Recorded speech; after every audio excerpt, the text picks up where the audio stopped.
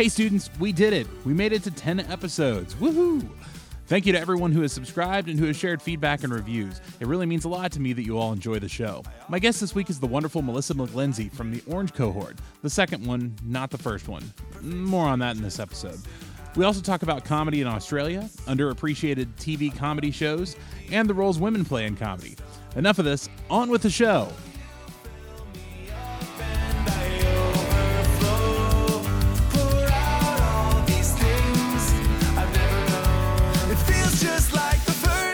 So I know there's orange and there's original orange. Do you guys have a specific shorthand name that you go with? Well, some people call us Orange 17 because we started in 2017. Okay. I like Orange the reboot. Mm-hmm. I also enjoyed the remix. Remix implies that you took people from past Orange and just rearranged their names or Orange something like the that. Redux is good. You know, I'm into it. Anything that makes it sound like we're new and improved, because that really makes them mad. Redux is one of those words that I see it written out. I can't. It's just weird to say. I see it written places for different things that it makes sense, but I don't know. I thought it was pronounced redo. I did too for a long French time. Or something. Yeah, kind of like Bordeaux or something like that. Yeah. But whatever. But yeah. So how'd you end up here? Ooh. Okay. Interesting story. I was living in Australia from 2016 to 2017. What was that for? It was kind of a mixture of things. It was like a quarter life crisis trip / the man I was seeing moved there, and it was a lot of stuff. Yeah. Basically, I was a journalist living in New York at the time, and I hated my job, and I wanted to do more comedy, and so I quit and I moved to Australia for a year. Okay. Basically a quarter life crisis. Because that's where comedy translates to, is Australia. Well, it was one of the few really foreign places I could go that I could still do comedy in English. Mm-hmm. And so I went, and I was living there and teaching improv, performing improv, doing a bunch of stuff, stand up as well. And then my visa was going to come to an end in many months. Mm-hmm. And a very good friend of mine and kind of comedy mentor, Dan Pavitich, in Australia, mentioned the school and said, if he were in America, that's what he'd be doing. And I hadn't even heard of it. Yeah. So I looked it up and I was like, yeah, I want to do this. And so I applied, and then I heard back, and I was originally supposed to be a green because I heard back and Julie was like, great, you start in May. And I was like, I'm still in Australia. I'm going to have to defer that. So I deferred for several months to get my life in order. I did the same thing. I know, because you were supposed to be in my cohort. Yeah, way back when. So it was Orange. I mean, I got in a while back, but I had just gotten a new job, and so I just kept on pushing it back. Yeah. Orange was the one that I sort of committed to and then had to back out Yeah, of so you were going to be an orange, not a red? I think I was going to be Orange, yeah. Whoa, you would have been one of us. Yeah, womp womp. But I'm in cyan. Yeah. There's nothing wrong with that. It's not as good as orange, but... Which orange? The Redux. The remix edition. Mm-hmm. Nah, cyan's cool. So did you pick up any of the accent while you were there? Oh my God, I wish. It's shameful that I spent that much time there. And the only thing I can say in a slight Australian accent is incredibly vulgar. How PG are we keeping this? None. Okay. I can say, oi, you cunt. And that's about it. Classy. Yeah. In Australia, they love that word. They use it everywhere. Yeah, there's different swears for different parts of the world. What they call cigarettes in the UK. Yeah. And although, do they still do that? I think so. I don't know. Well, somebody probably still does. Yeah. Just people still use terrible shit around the U.S. too. Yeah. No, I tried to pick up an Aussie accent. I even tried to convince my friends to teach me, and they couldn't. And it's a bummer. But I picked up a lot of other accents because while I was there, I was in this a bunch of different genre improvised troupes, and one of them was improvised Harry Potter. So I had to learn how to do every conceivable type of British accent, because I'd have the Cockney and the right, because you never know if someone's going to endow you as Hermione or Hagrid. Yeah, and you have to be able to do both, and then on top of that, French, if you're going to be Fleur Delacour, and all these other ones. So I could do all these other accents, but not Australian. Improvised Harry Potter. That's got to be fun. It's super fun. In fact, I'm going to teach a workshop on how to do it soon. Interesting. Mm-hmm. Have you done that show here at all? No, I haven't. Have you done any improv in Chicago since you've been here? Yeah. I was doing conservatory for the first 2 sessions, and then it was just too much on top of school. And in fact, I met with Matt Hovde, and he was like, "You are the only one who has attempted to do conservatory at the same time as film school." Yeah. So I took a hiatus from that. I auditioned for level 3, got in, and it's just on pause. I'll do it eventually. And then I'm thinking about taking a class at The Annoyance because I'm really fascinated by their philosophy. And then I've done some like little workshops here and there, but yeah, not a ton. Not a ton, yeah. Did I see you got into DCM? I did. Congrats on that. Not with the Harold Ramis team, which is sad. It happens. Yeah. My duo didn't get in Really? for like I think second or third time we've submitted for it. So it's really hard for American teams. It is, especially for duos. That's the other thing. Like everybody, duos are the definitely. easy ones to apply, and so they're the easy ones to get rejected too. And the team I got in with is my Australian team actually, which is I performed with an Australian team at DCM last year too, and like.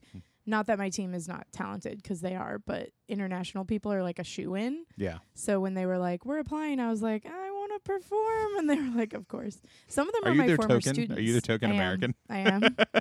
Yeah. No, but they're great. Some of them are my former students.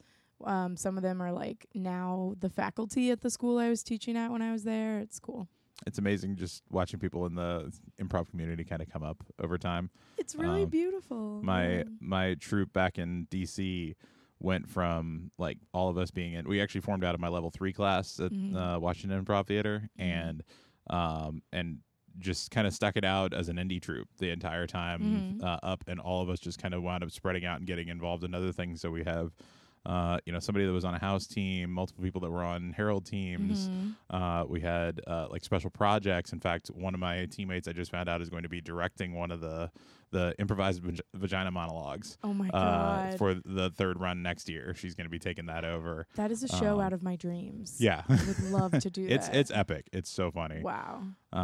But yeah, and so it's interesting just to see that, like, we were laughing because me and I think at least 2, maybe 3 of my troop mates are all in the advertising for the last big show run that they did. So we're plastered across the front of the signs, and I had them mail me some posters and stuff like that with the photos and everything. Oh, you never forget your first team. There, my team, Lasso. Shout out to Lasso. Was my New York indie team, and we're all still really good friends. Yeah. But we all kind of, I moved away. A lot of them started doing other stuff. Yeah. My friend Topher, who's an improviser back in D.C., was actually on a troupe with Rory Scovel back when he was in D.C. And he posed. He's in the new I Feel Pretty movie with Amy Schumer. Edie Bryant. Yeah, I haven't seen it yet. And he's a stand-up comic, and he's been kind of slowly rising in the world of popularity. But he was on a troupe with Topher, and Topher's like, yeah, we all just put together a showing of all the original members that are still in DC, and went to go check it out. As a group, it's like, yeah, go Rory. That's fun. How long have you been doing improv for?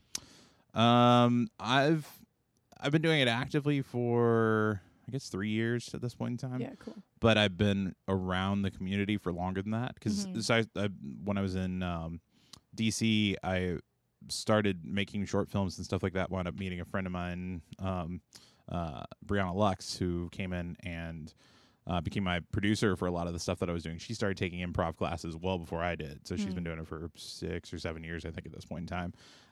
And so she started bringing in her improv friends into our production. So I've been around the people and seeing the shows and stuff like that for years. And eventually I just got to the point where I'm like, I'm just going to go take classes and kind of figure out what this is about. Like, mostly so I could learn to direct improvisers, because they think differently than actors. You're putting on a character in a different way. You're, finding a physicality or a voice or something like that. True. And so it's easier to work with them in some ways and harder to work with them in others.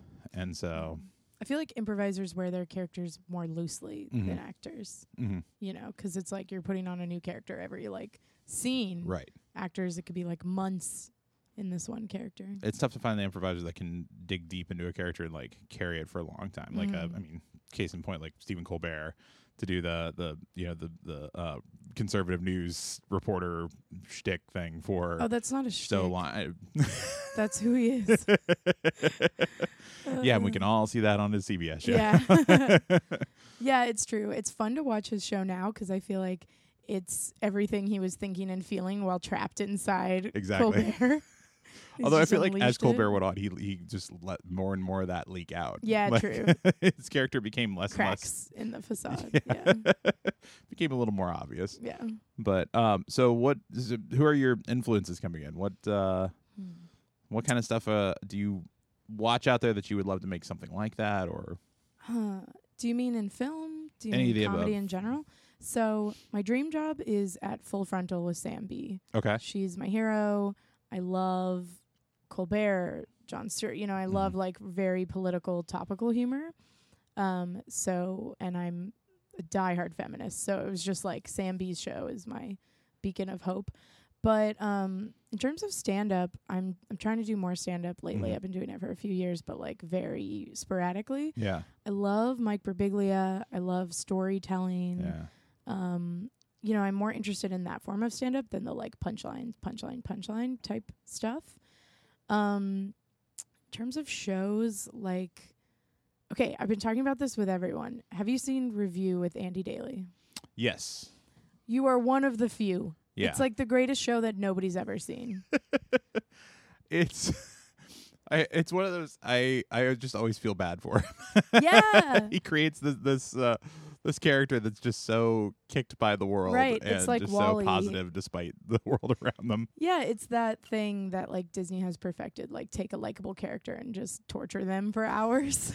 It's like Wall-E, it's like whatever, Zootopia. They do that with Woody in Toy Story. Yeah. They do that. Yeah, I guess that torture them. It's a thing they do, but I think Review is a masterclass in like 3-act structure, first of all. Second of all, like callbacks, not just in an episodic sense, but like as a series arc. I'm obsessed with it. And only like 2 people in my cohort have seen it, and I bring it up all the time. My thing like that is Shrink. I'm pushing that one really, really I hard. haven't seen that. See? Yeah. Yeah, it was Tim Baltz from Chicago area here, improviser, and it's all shot in Chicago. Like people that still work here at Second City, like Claudia Wallace, are in it. Yeah. Oh, did she talk about this at her talk? she might have. Yeah. She might have brought it up. I don't think she did, because I wanted to. Because I was very into the show, and I don't remember her mentioning it. Like I watched that AP Bio show on NBC Online, the one with what's his face from Always Sunny, Glenn Howerton. He's got a new show, and it's pretty terrible. I was not a fan, but while I was watching like the first couple episodes, since it's online, the only thing that airs for the commercials are like one commercial and then one thing that NBC advertises for something else, and all those ads were for Shrink. So I just like, I'll go check this Shrink show out. Watch one episode, and it's epically funny because they do like all the stuff in his life that you're seeing throughout the story is scripted, but all these sessions that he's doing where he are completely improvised with Chicago improvisers. That's cool. And a couple of New York people, like John Lutz is in there from 30 Rock, but yeah, it's TJ and Dave both have separate characters in there. Dummy is in there as a duo, as a couple. Yeah, it's hysterical. I'll have to check it out. Yeah, it's another one but it's the same thing. It's like the one thing that I'm like, this is amazing. Go watch it. Like, see what I'm seeing. Yeah, that's the problem. I don't know. That's the golden age of film, but of television. But there's so many options. It's nuts. Like, it's good easy to miss stuff is stuff. just falling through the cracks all the time. Well, and there's those shows that you could get like sucked into for that are terrible. Yeah. Yeah. I don't know. It's really interesting to me. Like, I just recently watched an entire season of a show that the whole time I was like, this isn't good. But I watched it. What was it? I can't say. Okay, it was Easy. Oh, really? Yeah. I haven't watched it, but I've heard good things about it. It's not terrible, but it's not great. Yeah. And I'm watching it, and I'm like, this isn't great, but I'm still watching it. What's is the format kind of like High Maintenance, where it's like different vignettes every Not episode? at all. No. Okay. I'd heard something about that. You're right. I'm thinking of something else. I'm thinking of Love. Oh, you didn't like Love? Yes. Oh, okay. I liked Love. Easy, I liked. Okay.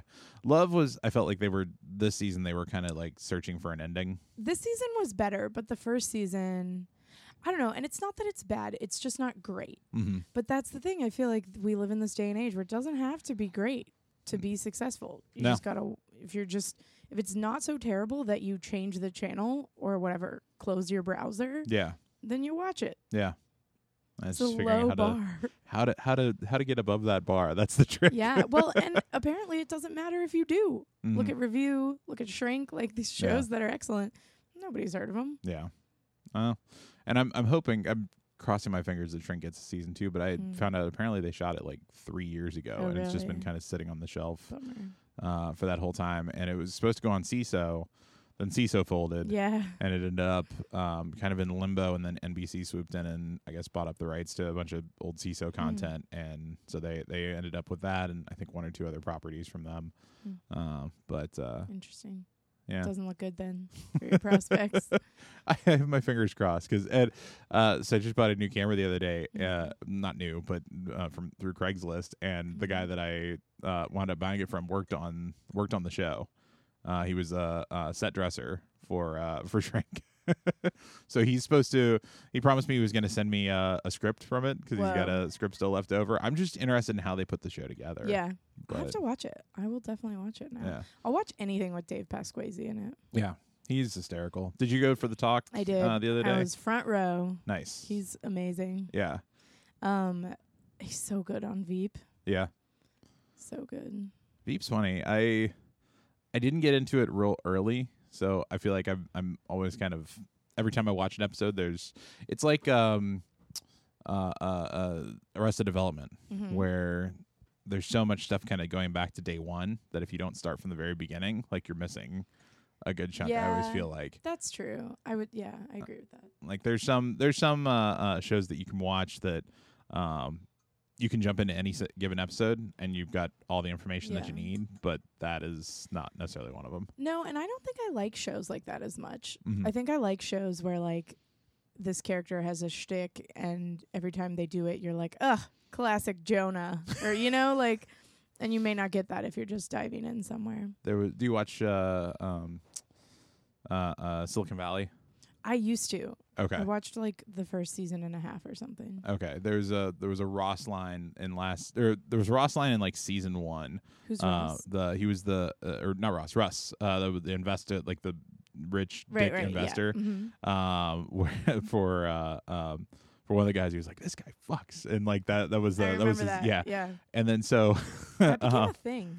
Yeah, it became a thing, yeah. But then it kind of went away because he did it like twice in that first season. Then he was gone the second season. Then he came back third season, and there's a joke about halfway through where the character walks back out and Kumail Nanjiani says something like, "Russ was right."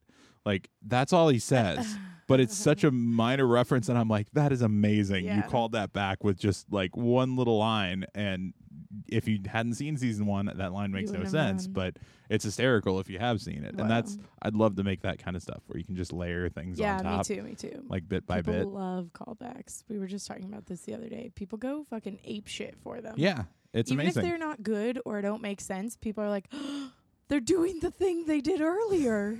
Like that's amazing. They remember things too. Yeah. They have a memory. Yeah. Oh man. So what kind of stuff have you been making since you've been here?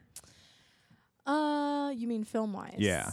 So I really like sketch. Okay. I'm like more of a premise based humorist, I think.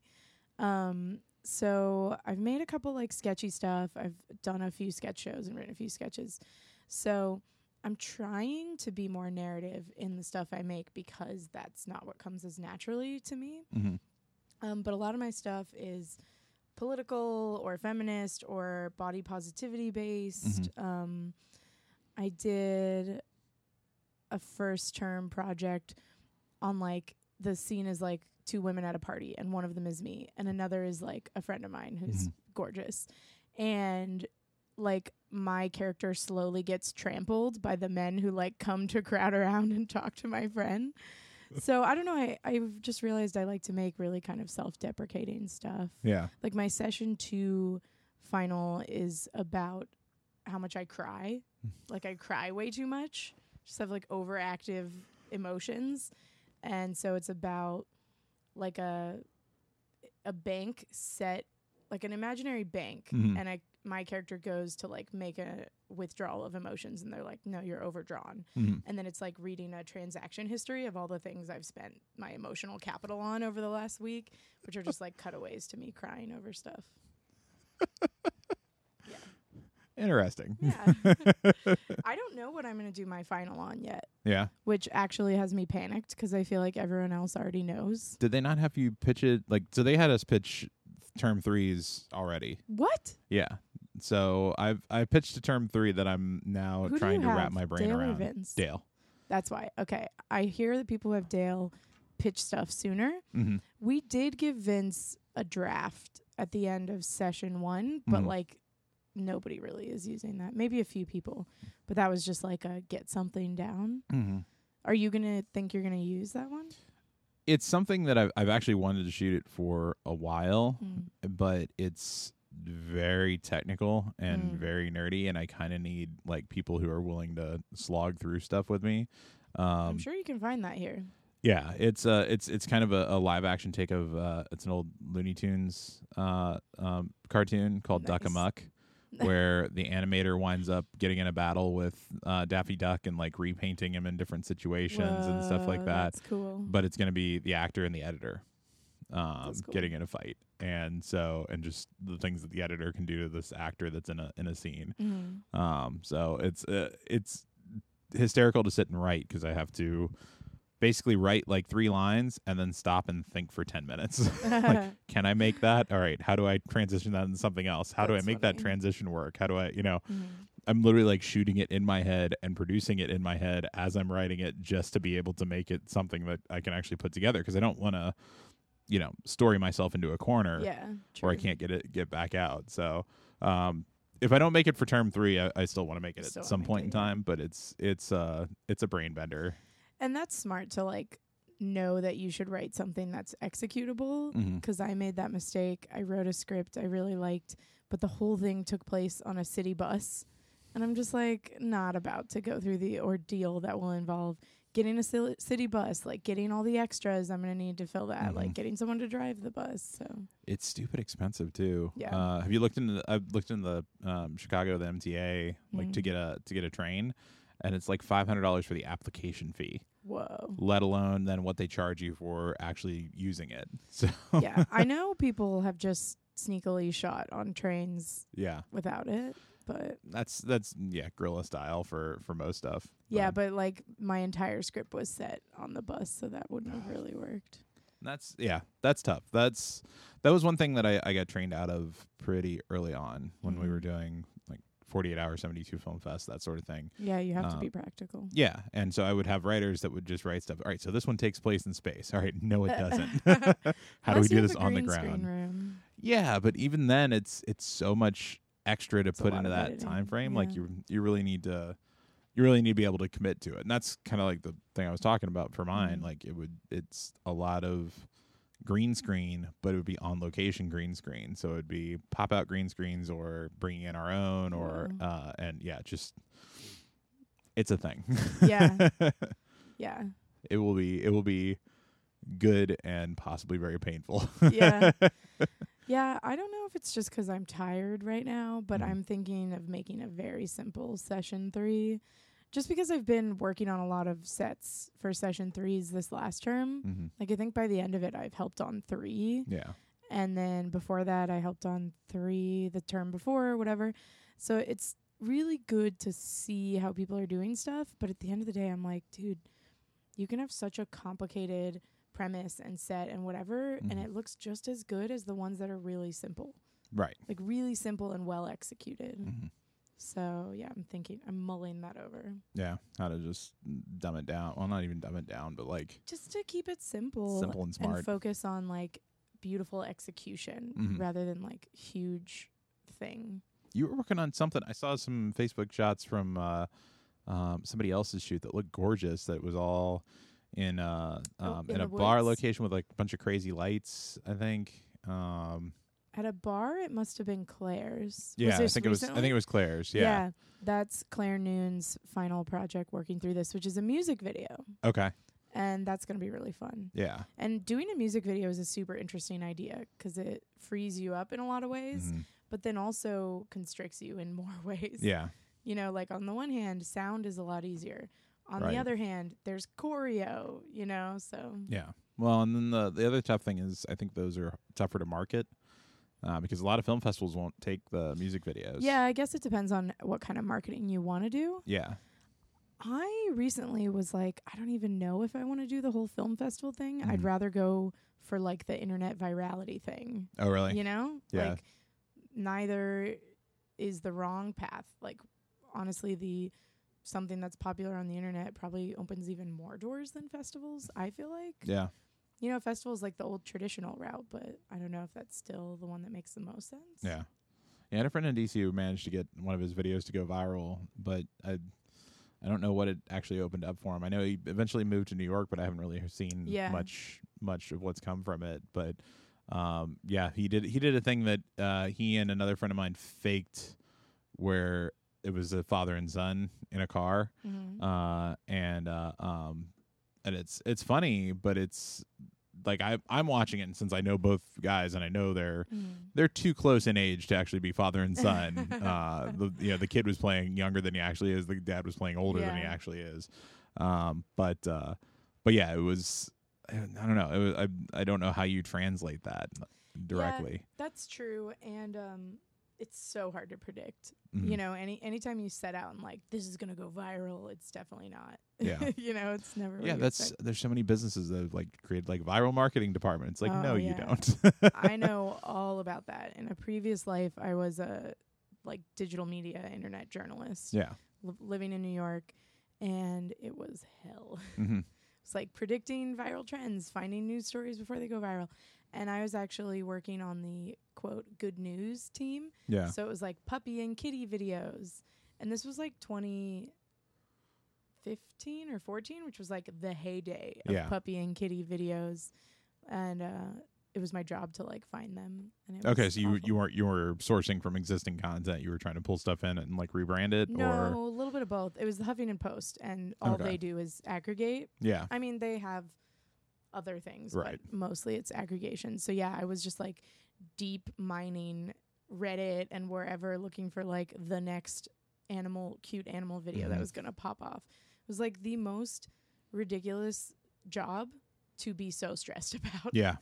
Yeah, Vox Media was based out in DC, and so I have some friends that were doing the same kind of stuff for them, and the ones who enjoyed the job more were the ones that were actually producing the dedicated Vox content. Like, like I watched one the other day that was really cool. It was analysis of new hip hop, like the 3-beat or the triplet trend that's in hip hop now, like the Kendrick Lamar style versus like classic 4-beat hip hop stuff. And just that somebody sat down and said, I want to tell a story about this, and then produced like a mini doc for it, and then just throws it up on this website that already has a massive amount of readership that just spreads it out. Like that would be somewhat amazing. But it's just cool to dive into that. So you got to create some of that kind of stuff too. Not so much creating, more of the sourcing and writing up. Yeah. Well, at least when I was at HuffPo, and then I left and went to like a smaller startup website and got to do more creative, fun stuff there for a while at least. What was your submission piece when you came in? Do you mean the like work sample or the work sample and actually the story too, or the written piece? I submitted a sketch I wrote and shot in Australia. It's called Improv Mom. Okay. And it's about, do you know that there's this like thing women complain about a lot, or used to, that like men in improv scenes always force them to be either their mothers or their lovers? Okay, I haven't heard this, but okay. It's actually really interesting to me because it's symptomatic of like the roles women are given in movies and films. It's like we're always either a mother figure or like a love interest. And there was this phenomenon, at least when I was a new improviser, where you step out, you've got a great idea, and then your male scene partner's like, whatever, mom. and then you're forced to play the mom again, you know? And I had a lot of female improviser friends who were expressing frustration with this. So I just wrote a sketch based off a reductress headline I had pitched. I contribute to reductress also. And it was like a woman who, it's not that her teammates are forcing her to be the mom, it's that is the only character she will play in any scene. Like, she will reject any role that is not mother. Right. And the backstory, I don't know if it really came across in the sketch, though, was that this was because she was playing with male improvisers so much that it was like the only role she became comfortable playing was mom, because they forced her into that box. So it's just a stupid little silly sketch where, like, you know, I played her and I'm on stage and someone is like, Mr. President, and then she's like, that's President Mom to you, or like... Or like whatever, there's like a scene where I'm clearly supposed to be like a cop. Like, my scene partner's endowed me as a cop and I'm just like pantomiming breastfeeding the whole time. Like, just silly stuff like that kind of showed my POV of feminism and comedy. That makes sense. When I started out the trust ball that I was talking about earlier, my first troupe, it's predominantly women. It was 11 person with 4 guys. Rare. And rare then dynamic. Yeah, and so it was interesting because I don't think I had, at least in that troupe, those same like issues kind of coming up through the program. Yeah. But it's interesting to see. Yeah, I can get that. That makes sense to see that dynamic in other shows. Yeah. Excuse me. And not that it was like a conscious decision by the male improvisers, but that being the point, that it's subconscious, that the only roles they like see women in are love interest or mother. Right. Yeah, which is part of the reason I think it's a problem that so much of our media and our films and even our favorite films, some of mine, like, do not pass the Bechdel test. And part of that is because, like, women aren't given interesting roles. They're given sexy lady or mother. Yeah. Yeah, I've been trying to lately, write from different perspectives for that stuff. So like the when I was talking about the art, the editor, that I'm thinking about doing for term 3, I originally in my head had it as a guy, and I'm like, there's no reason it has to be a guy. So I flipped it. So it's like the script that I put together. It's a woman named Beth. Like that's what I'm running with, just because it doesn't need to be. Yeah. There's so many. I mean, I've had people ask me like, how do I write for women, or how do I add more female characters? I'm like, you literally just change their names. Yeah. From Joe to Josephine or whatever. In most cases, you can get away with it. Yeah. And I think that's different if you like want to really capture a woman's perspective or whatever, but I think a lot can be accomplished from just straight up making half the characters female and getting to see female characters doing fun stuff that they don't get to do otherwise. And I think that's they just had the diversity talk here too. I think that goes down that path too, because I hate this concept of like the token black guy in something. Yeah. There's a troupe in DC that they're called Lena Dunham, and it's all black improvisers that are all, when they started, at least, I don't know if this is still the case, but when they started it, they were all like the token black member of their various different troops. That's funny. And so they formed a troupe together, and they're hysterical. They're so good. But like that's ridiculous to me. So when they had New Girl, and wound up with I'm forgetting Wayans and the guy that plays Winston, the two of them on the show at the same time. I'm like, yes, good. Yeah, this is more representative of like what my friend group looks like. God, I love New Girl. Yeah, I really do. It's like my guilty pleasure. It's so well written. It's smart. It's fast. It's funny. Yeah. That's another great one out there. It really is. And it has a bad rap. A lot of people are like, ugh, New Girl. But like some of the writing is so funny. Yeah. But watching it, I'm actually rewatching it right now. I realized though, and this goes back to the gender thing, a lot of the funny jokes and lines are the men. And like Zooey Deschanel and the actress who plays Cece end up a lot of the time playing like the foils to the fun or whatever.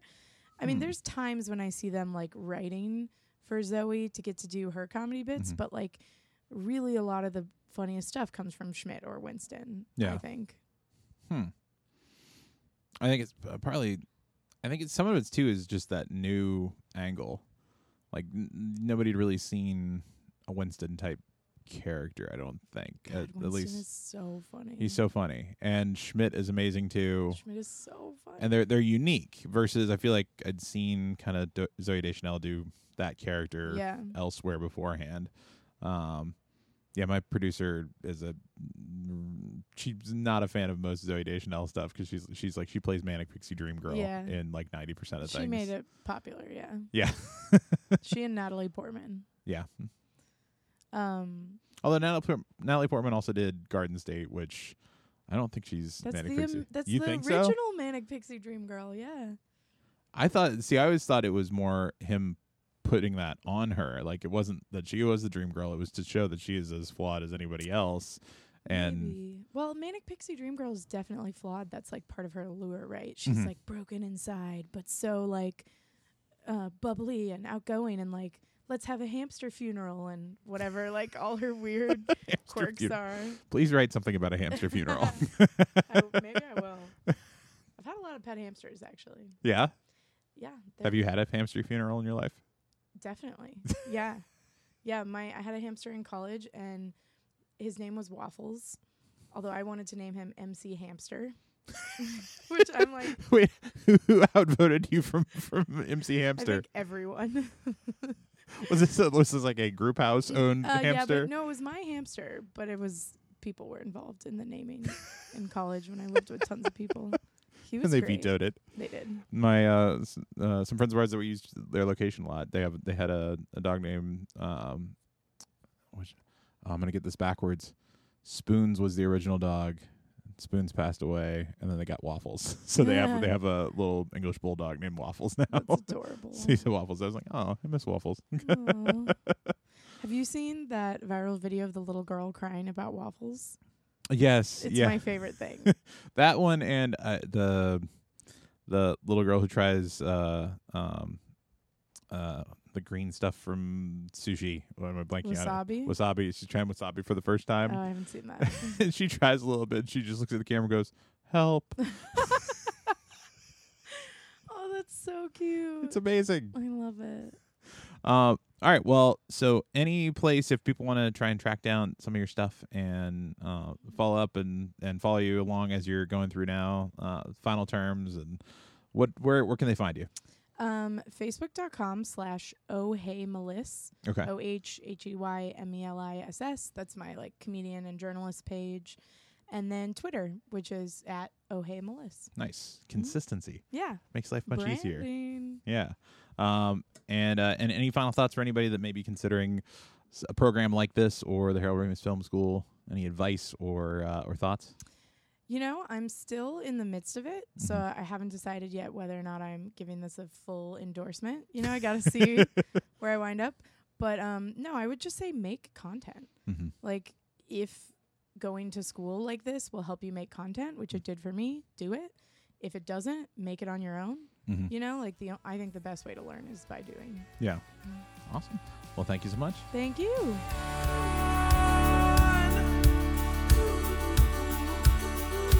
That was Melissa McGlensey. Thank you to Melissa and to the Harold Ramis Film School and Second City staff for their help. The song on this week's episode was Start by the Great Heights Band off their new album Rad Pop. Pre-order the album today on iTunes and Google Play before it comes out on April 20th. This show was recorded and edited by me, Tony Lazzaroni. If you want to hear more from me and my classmates, teachers, and a few special guests, make sure to subscribe to the podcast. If you have questions or comments, send us an email at filmstudentpod@gmail.com or find us on Twitter and Instagram @filmstudentpod. FilmStudentPod.com is now launched. You can see some of my work, including Craigslist, ink, and Animoji on there, so take a look and let me know what you think. See you all next week. Class dismissed!